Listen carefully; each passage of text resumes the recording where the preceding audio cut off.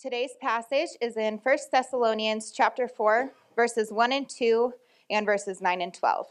And that's on page 987 in the Bibles around the room. When I'm finished reading, I'll say, "This is the word of the Lord," and you'll reply, "Thanks be to God." And we say this because we're thankful that God gave us his word to have authority over us. 1 Thessalonians chapter 4. Finally then, brothers, we ask and urge you in the Lord Jesus, that you received from us how you ought to walk and to please God, just as you are doing, that you do so more and more. For you know what instructions we gave you through the Lord Jesus. Now concerning brotherly love, you have no need for anyone to write to you, for you yourselves have been taught by God to love one another, for that indeed is what you are doing to all the brothers throughout Macedonia. But we urge you, brothers, to do this more and more, and to aspire to live quietly, and to mind your own affairs, and to work with your hands as we instructed you, and that you may walk properly before outsiders and be dependent on no one. This is the word of the Lord. Let's pray. God, we thank you for your word, and help us to live this scripture out. Let this church be a place that is filled with love for one another. Lift up Pastor Shay as he preaches today. Amen. Please go ahead and have a seat. Thank you, Miss Shelby. Appreciate you. How's everybody doing this morning? Oh, man, it's going to be that kind of morning, huh? Thank you. Appreciate it. It's good. It's so good. So good to see all of you. My name is Shay. I'm one of the pastors here at Livingstones. If you're new here, welcome. So glad you're here to join us. If my face looks new, it's because I've been gone the last couple of weeks. Me and my family took a vacation back east. We actually went to Florida. We went to Disney World, which I am thoroughly convinced now that Disney is trying to take over the world, and they are succeeding for some odd reason. But we did Disney for a week. It was crazy. We just missed the hurricane, so we got back safe. And then, awesome. And then we did a week at going through South Carolina, going through some of the places where I grew up, show my family my old stomping ground and my friends and things like that. It was pretty cool because we got a chance to catch up with a lot of them. Not everybody, but we did get a chance to catch up with everybody. And then we came back here, and we got a freak snowstorm. And I'm like, what is this? But no, we were back in South Carolina, and as we were visiting with my friends, it was so good to see them. These are men that I've had a relationship with for the last 30 years of my life. And seeing them again was like, you know how you reconnect with friends and it's like time, it's like it's always been there. And that's what it felt like. It was so good to see them. And actually, when we were getting ready to leave, I had to pull the car over to the side because I just started crying because I was leaving him. And my wife was looking at me like, "This is the guy I married, really?" No, I was joking. She didn't do that. But here's a picture of them. We all grew up together. And that was us. My head is a lot smaller back then. It's gotten bigger. But as I was reflecting on my relationship with these guys, I was thinking back through time how these were like my brothers. That's how tight we were when we grew up. Like these were the guys that when I did something bad, I was scared to tell them because they would get on my case so hard. We would hold each other accountable. When one person had something, we all had it. If I got gas in my car, all of us were jumping in the whip at the same time. Like we were just brothers like that. And to have that type of brotherly affection, it's good. It feels good for the soul. You guys have friends like that? Where just having that brotherly affection, it just feels good. And that's what we're called to in the Christian faith. That's the type of brotherly love we're supposed to have for one another, holding each other accountable. When one has something, we all have it. Sharing love and compassion with one another. And that's what Paul is talking about in this section of Scripture. And so it's what I'm going to be talking about today. If you're joining us for the first time, we're going through the books of Thessalonians. We're calling it Viral Hope. But today, as we see Paul writing, we see Paul writing to encourage the Thessalonians in their faith. And in chapter 4, we start seeing Paul give some of his final thoughts, starting to wrap up the letter. And he's giving a highlight of what it means to live a life that's pleasing to God. If If you were here last week, Pastor Matt preached an awesome sermon on sex. I traded with him, and I'm so glad because I would have jacked it up. And I would have said all kind of crazy stuff, and y'all would have said, we don't want you as our pastor anymore. But he preached an awesome sermon. It took us through what holy sexuality looks like. And in today's text, Paul kind of switches gears, and he's talking about the church's relationship with one another. Paul thought that the way that the Thessalonians were acting with each other had the potential to negatively impact how the world saw their Christian faith. Not that they were doing anything wrong. He just saw that there was a potential there. And Paul doesn't seem to call out a specific sin. Instead, he calls them into higher and higher forms of holiness as they begin to love one another. And it's through that love, it's through the love of God, the basis of their faith. It's through that love that they can now love each other in deeper and deeper ways. And I want to make sure I say this point because I think it's ultra important. If you're writing something down, please write down this point. Living a life pleasing to God includes brotherly affection. Living a life pleasing to God includes brotherly affection. The basis of our Christian life is all about love. It's what defines us as the people of God. We are called to sacrificially love one another and to pursue holiness. Jesus said in John chapter 13, that the way the world will know you is by the way you love each other. 1 John chapter 4, he says that God is love. And if a person comes along and says they love God but they hate their brother, they're a liar. The truth's not in them. Jesus said the most important commandment that we have is to simultaneously love God with all of our mind, soul, heart, and strength, and to love our neighbors as ourselves. It's this idea of brotherly affection that Paul is talking about. We are called to express this biblical love for one another because it's that love that we display that God wants the entire world to see. That was Paul's concern for the church as he was writing, and it's my concern as we're going through this sermon today. And I only have 3 points this morning that I'm going to take us through. And the first one is it's all about love. So let's look at 1 Thessalonians chapter 4.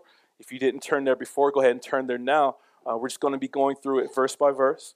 If you are here and you don't own a Bible, I want you to take that one. We place little Bibles around the room. If you don't own one, we want you to have it. That's why we give at this church. That's why the saints in this church are so sacrificially and joyfully giving, is so that you can have the Word of God in your hands. So let's turn to page 987. If you're not grabbing one of those Bibles, turn to 1 Thessalonians chapter 4. We're going to start in verse 9. It says, "Now concerning brotherly love, you have no need for anyone to write to you, for you yourselves have been taught by God to love one another. For that indeed is what you are doing to all the brothers throughout Macedonia. But we urge you, brothers, to do this more and more." If you read this in the original text, there's actually 2 words that Paul uses for the word love. We're kind of handicapped in the English language. We only have 1 word for love. So you can love pizza and love your wife pretty much the same in the English language. But if you look at it in the original context, there's all kind of words for what we would know as love. And Paul uses 2 of those words here in this text. He uses phileo. That's where we get the idea of brotherly love. So if you ever visit the city of Philadelphia, it's called the city of brotherly love. Oh man, here we go. And then we also have this idea of agape love. It's this unconditional love of God. It's not based on anything. It's just love for the sake of loving. Sometimes it's love in spite of everything that someone might do to you. It's just love for the sake of love. And Paul says to them in this verse, he says, I have no need to write to y'all. Y'all are already doing this. You're already killing it. But he's urging them to do it more. And he goes on to explain what this love means anyway. Like he says, I don't have a need to write to you, but then he says, blah, blah, blah, love, love, love. You ever do that with your kids sometimes? Like they'll be playing around and stuff, and you yell out, Man, I know my children are so great. I know they clean their rooms. I have no need to say any of this because their rooms are like hurricanes and you got to get them to clean their rooms. I don't think that's what Paul is doing here. I think Paul, he knew like he's writing to the Thessalonians, he also knew there was going to be other people who were reading this letter that he was writing to him, and he needed to let them know the basis of our Christian faith is about love. It's the standard of what it means to live this Christian life. It's all about love, and it's not that hippie kind of love. Y'all know the love I'm talking about, right? That kind of love that divorces like the love of God from every other aspect about him, as if God isn't holy, as if God won't judge. There's all these other aspects about God, and sometimes in our culture, especially in our culture right now, we've divorced everything else that's written about God just so we can say that God is love. It's not who God is. Matter of fact, the phrases of like love is love and love wins. You ever seen this stuff? Our culture has hijacked this word love and made it into something gross and sinful. Sometimes it's used as this defense mechanism. And people say stuff like, if you love me, you won't tell me I'm wrong. That's not love. As a matter of fact, it's the most hateful thing that we can do to another person. Know they're wrong and not say anything. Or they'll use it to kind of cover up all this sexual misconduct. I was watching a video the other day of a pride parade in San Francisco, and people were walking around with love wins signs, but they're basically painted on with kids walking around in front of them.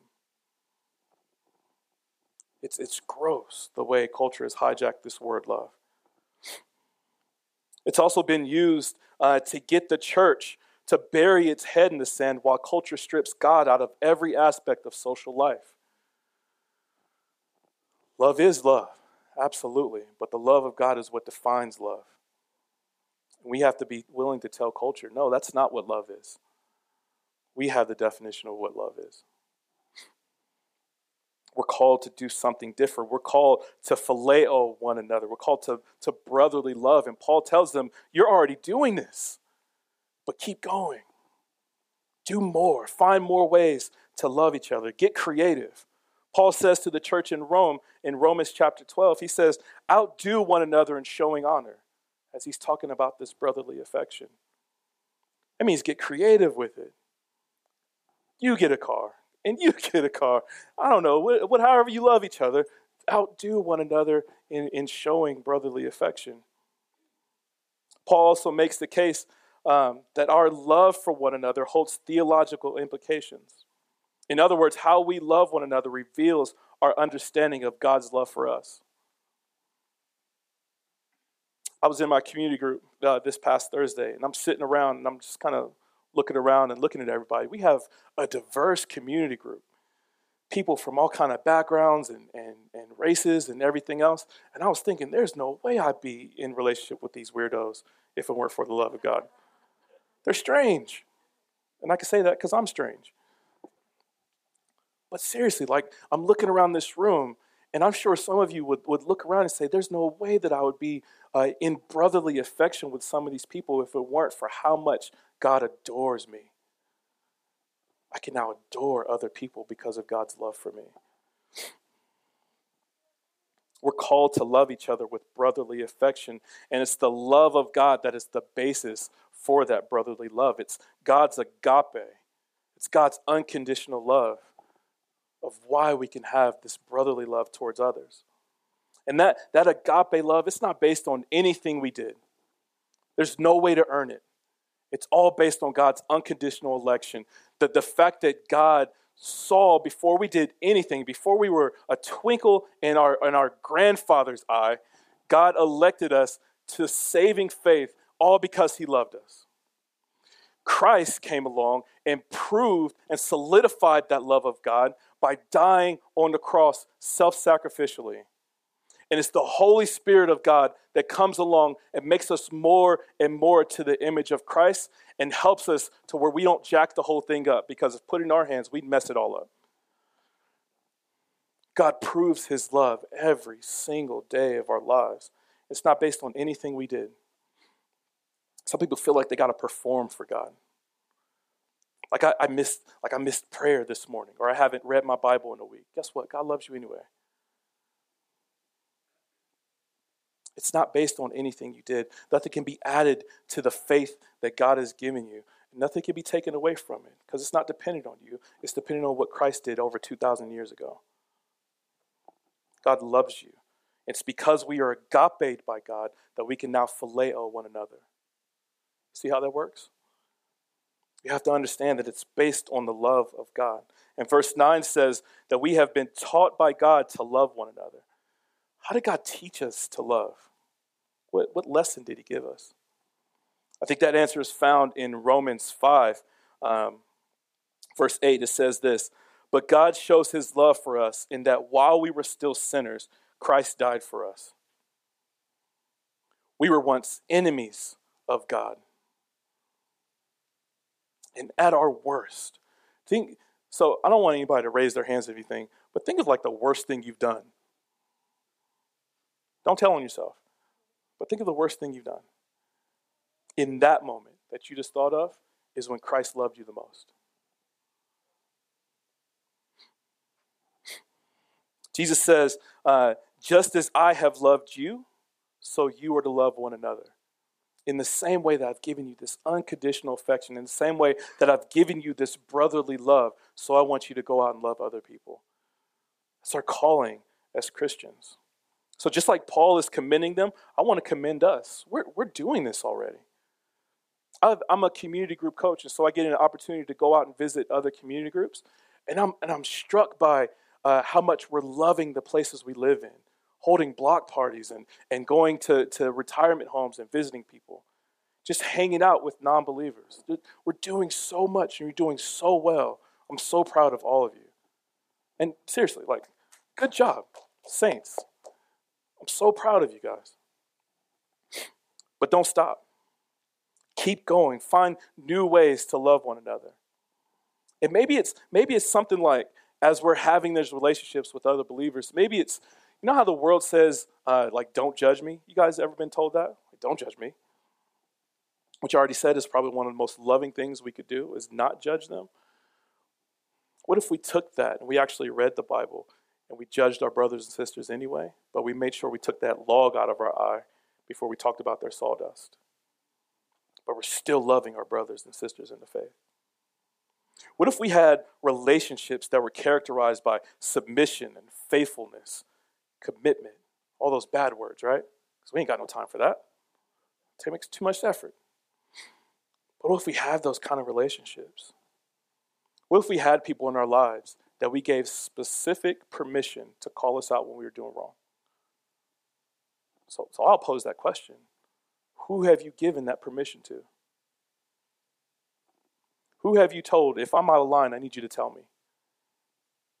Who have you decided in your life to submit to?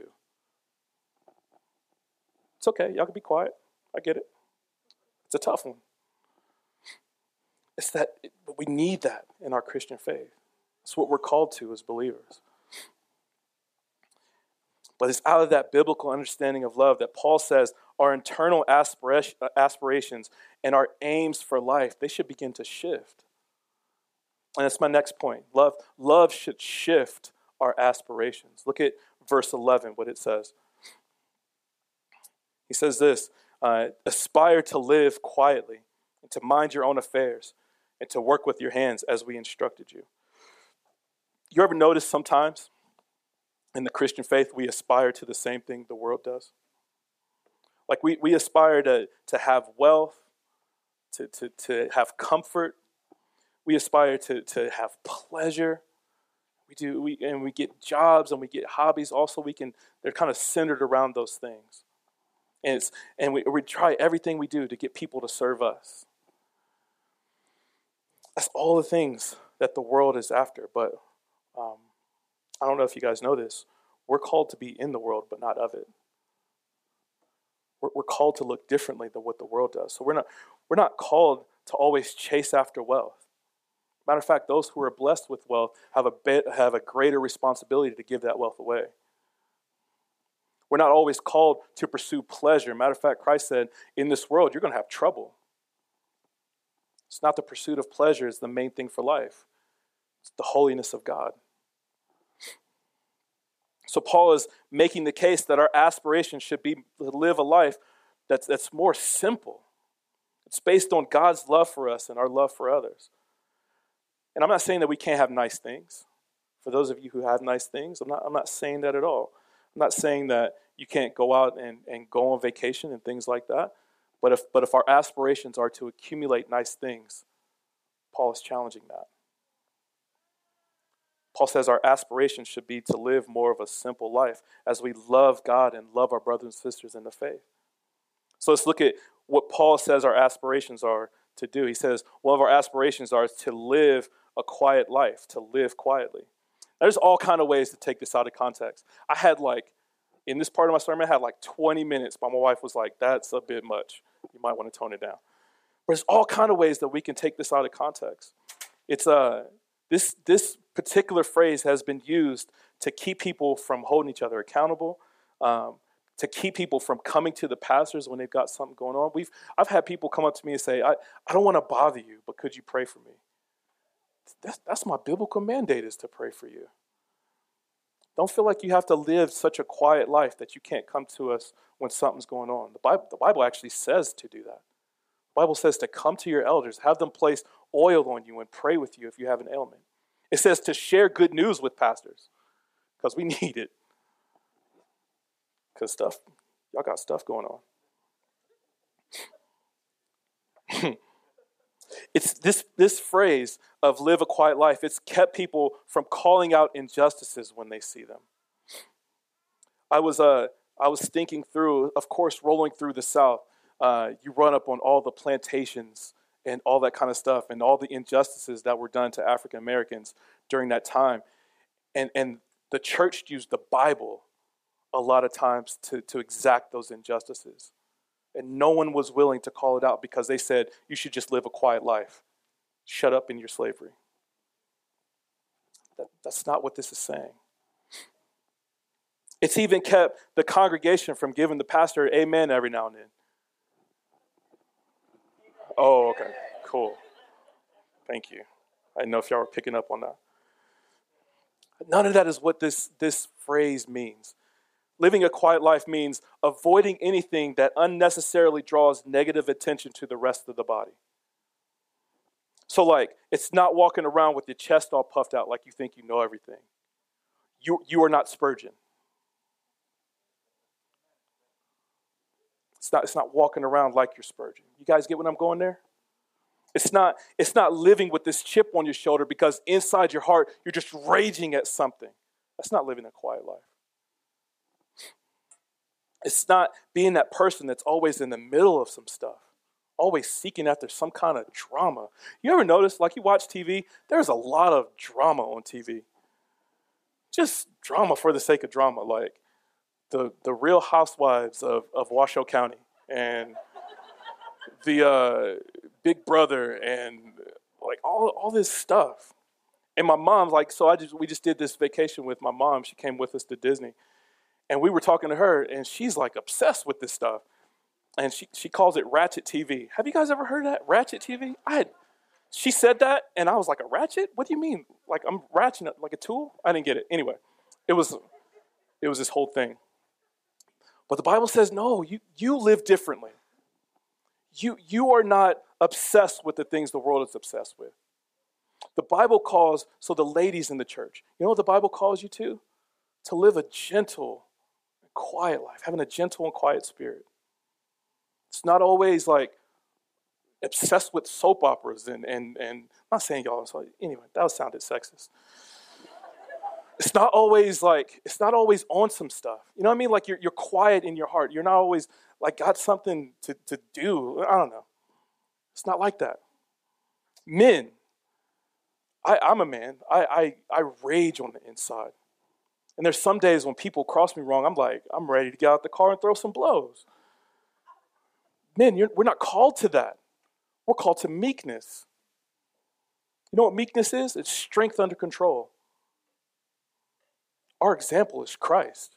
You think you got something to say when they punch Christ in the mouth? You think you can't live a meek life? We're not called to do what the rest of the world is doing. We're called to something else. We are representatives of Christ in this dark world. This is basically what this is. It's a call for Christians to live in unity with one another. It means if we have a disagreement with somebody, if we got some kind of beef, we don't take that beef to Twitter. We go face to face, and we handle it in a loving and quiet way. It means if someone gives a generous tithe to the church, it doesn't give you carte blanche to think now you got special privileges. You don't. You give quietly, out of the joy of your heart. It means if you see someplace in the church where we're falling short, like somebody forgot to sweep or somebody forgot to clean the bathrooms, God showed you that so you can go do it. I don't mean you can go around complaining about stuff. You do it. Pick up a broom. Clean up. It means if the child care workers, there's not enough and they got to shut down the classroom, you go in there and teach the kids. This is what we're called to as Christians, to live and to love sacrificially. Paul says to aspire to live this kind of quiet life, loving both God and his saints. But he also says to mind your own affairs. What does that mean? What does it mean for a Christian to mind their own affairs? I think it's immersing ourselves in what God wants for our lives, not what we think we should have for our life. It's seeking first the kingdom of God and then letting everything else play itself out. It's pursuing the physical, mental, and spiritual betterment of the places we live in. That's what it means to have a kingdom agenda for our lives. That's living in the will of God for our lives. I like how Paul puts it in his letter to Timothy. Timothy chapter 2, verse 4. He says, no soldier gets entangled in civilian pursuits, since his aim is to please the one who enlisted him. Did you guys catch that? No soldier gets caught up in what's happening in a different kingdom. It's not his place. So political season is about to come up, right? I see people squirming, but it's upon us. Political season coming up, and it is gross. It is disgusting how Christians stand on one side or the other and point fingers back at each other because they think they have the answers. They get caught up in civilian affairs. Do you know that this kingdom is not our primary responsibility? We belong to the kingdom of Christ. We don't stand on one side or the other. We have a kingdom agenda in mind. So though, yes, there may be some political issues that we stand up for and say, I agree with this side, but there should also be political issues on this side that we say we stand up for those too. Because we have Christ in mind. We don't have a particular party in mind. It means when the Bible says to pray for our leaders, it doesn't mean we get to talk junk about them for 6 days a week and then Sunday say, God sick them. It means we pray that everything they do is to the glory of God, even if they make a bad decision. We have a kingdom agenda in mind. We don't have their agenda in mind. Saints, we don't have time to be idle busybodies in this life. There's too much to do. We have this grand thing set before us where we're told to go out and make disciples. There's too many people to meet. There's too much to do. There's too many implications of the cross and the resurrection to try to understand. We have to mind our own affairs. It's God's kingdom agenda of the things we should be minding. Paul says we should also aspire to work with our hands. And it's not just a blue collar thing. Matter of fact, when God made Adam and formed him out of the dust on the earth, and he placed him in a garden and said, get to work to mend the fields and to, cut the grass or whatever he had to do back then. God also gave him a white collar job in the marketing and research department, naming all the animals. So God blesses both blue collar work and white collar work. And God says, I don't care what you do it to the glory of God. Whatever God has set before you, do that. Get to work. Paul says that our aspirations for work should be in the context of phileo and agape. In other words, our work, the jobs we have, the hobbies we do on the side, should be thought of through the lens of how can I use this, the skills that God has given me, the job he's blessed me with, to bless others? How can I most glorify God in the skills that he's given me? That's what Paul is trying to give at. Because our work should reflect the excellence of love that God has poured out on us. We were in the midst of trying to, asking God, God, what does it look like to plant a church on that far side of the hill? Because there's so many people who live down that side of the hill, and there's pockets of places within the community that have no church. Not even bad church. They have 0 churches. So nobody down there is hearing about the love of God unless they could walk to it. And we were trying to ask God, God, what does that look like to plant a church down there? And we were going to different restaurants and different stores, and I was noticing people, because they don't know the excellence of God in their life and they don't understand it, it bleeds out onto their work. And they don't get it. Like, if I work excellency, that reflects the excellency of love that God has given me. And as Christians, we should be the hardest workers because we understand it. We understand what Christ went through on the cross. We understand that he's our hero that shows us what that looks like so that we can now reflect to the rest of the culture, hey, I'm going to live excellency because I have an excellent God who loves me. We're to work not for our own self-interest. We're to work to give more, to volunteer more, to please God more. I'll put myself on Front Street. You know, when you do your taxes at the end of the year and that check comes back and you're like, man, I've had my eye on something. I just got to spend this money. How about use that money to the glory of God? How about that's an extra blessing that you saw the person, you know your brother is in need, they can't pay their rent this month. How about you help there? Loving God and loving your neighbors.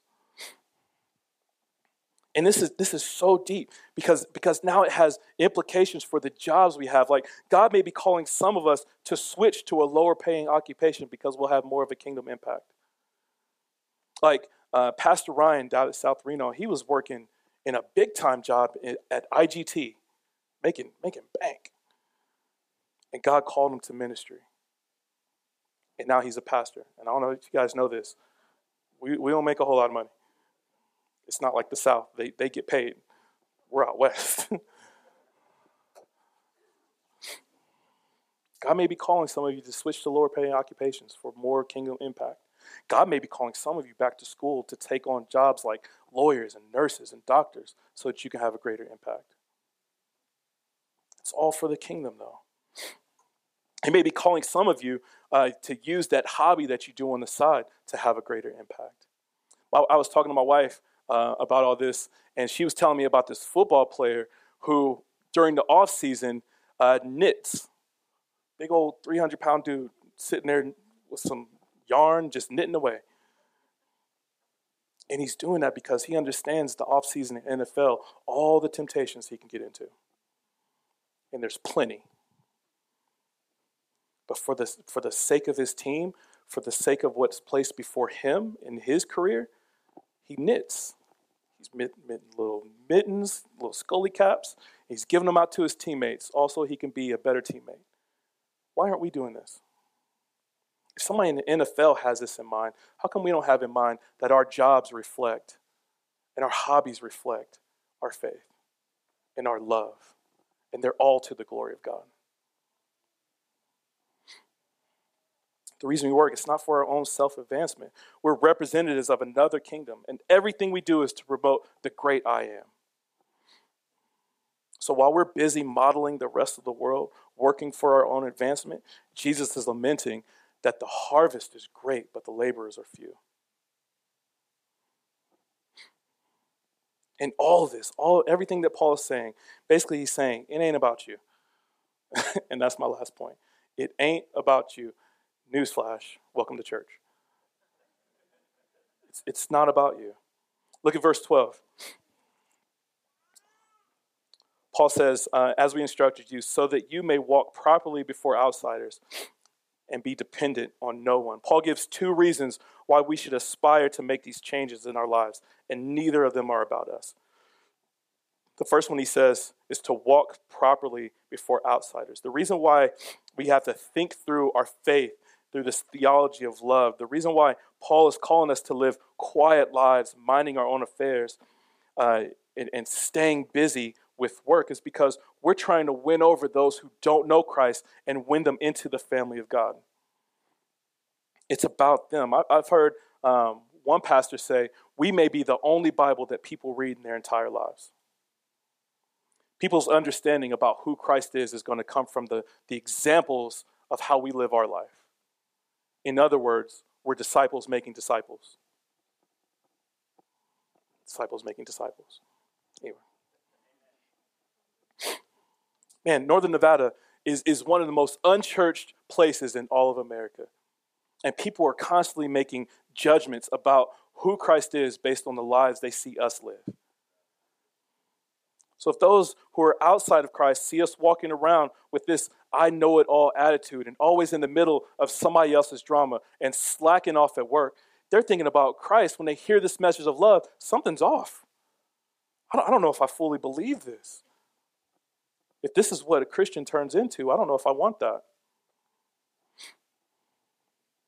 Paul says we display our brotherly love so that we can walk properly before outsiders. He also says that we make these aspirations in our life so that we can live dependent on no one. So Paul may have been thinking about the Thessalonian church. They had some of their saints, when they got saved, they heard this message of Christ. They just stopped working. They're like, Christ is coming back like in the next hour or so. I don't have time for this. I got to pray. But it's been like 3 months and they're still praying and Christ ain't came back yet. And they were mooching off of everybody else. Paul says, get to work. Matter of fact, in 2 Thessalonians, he tells them, matter of fact, if you don't work, you don't get to eat. We're not supposed to live a life that's burdening our Christian brothers and sisters. I like how John Stott said this. He says, it's an expression of love to support others who are in need, but it's also an expression of love to support ourselves so as not to need to be supported by others. Both are aspects of love. So Paul says, aspire to live a life where the dependency is on Christ for the things we need and not other people. Because that's a platform people can't handle. When we try to put people in the place of God, that's a crushing weight. He also doesn't want us to provide the physical needs for a person and then have them rely on us, because we can't handle that weight either. Ultimately, we want to point them to Christ, who is the great provider. And all of this, all that Paul is talking about, it's pointing us and the Thessalonians to live a life that looks like Christ's life. He's the one who set the example for what self-sacrificing, other-centered love looks like. Jesus says that greater love knows no one than someone to lay his life down for his friends. Christ sets the example of what love looks like. He sets the example of what living a simple life looks like. The Bible says he didn't even have a place to lay down at night. He had no place to call his own. It means he didn't have the perfect spot to hold community group on Thursdays. He didn't have a spot to even have the Last Supper in. He had to go borrow a space from someone. One of the most significant events in Christian history was a borrowed room because Christ was living a simple life. Christ was someone who minded his own business. He didn't meddle into the affairs of a kingdom that wasn't his. Matter of fact, when they tried to entrap him into political discourse, he said, give to Caesar what's Caesar's and then give to God what's God's. I don't have time to meddle in what you guys are talking about. I came to do the Father's will. Don't try to entrap me and all that other stuff. And he worked hard. The Bible says he was a carpenter. I don't know if you guys have ever tried to work with wood. It is tough. I tried to cut a right angle the other day in a piece of wood. Man, it was all kind of jacked up.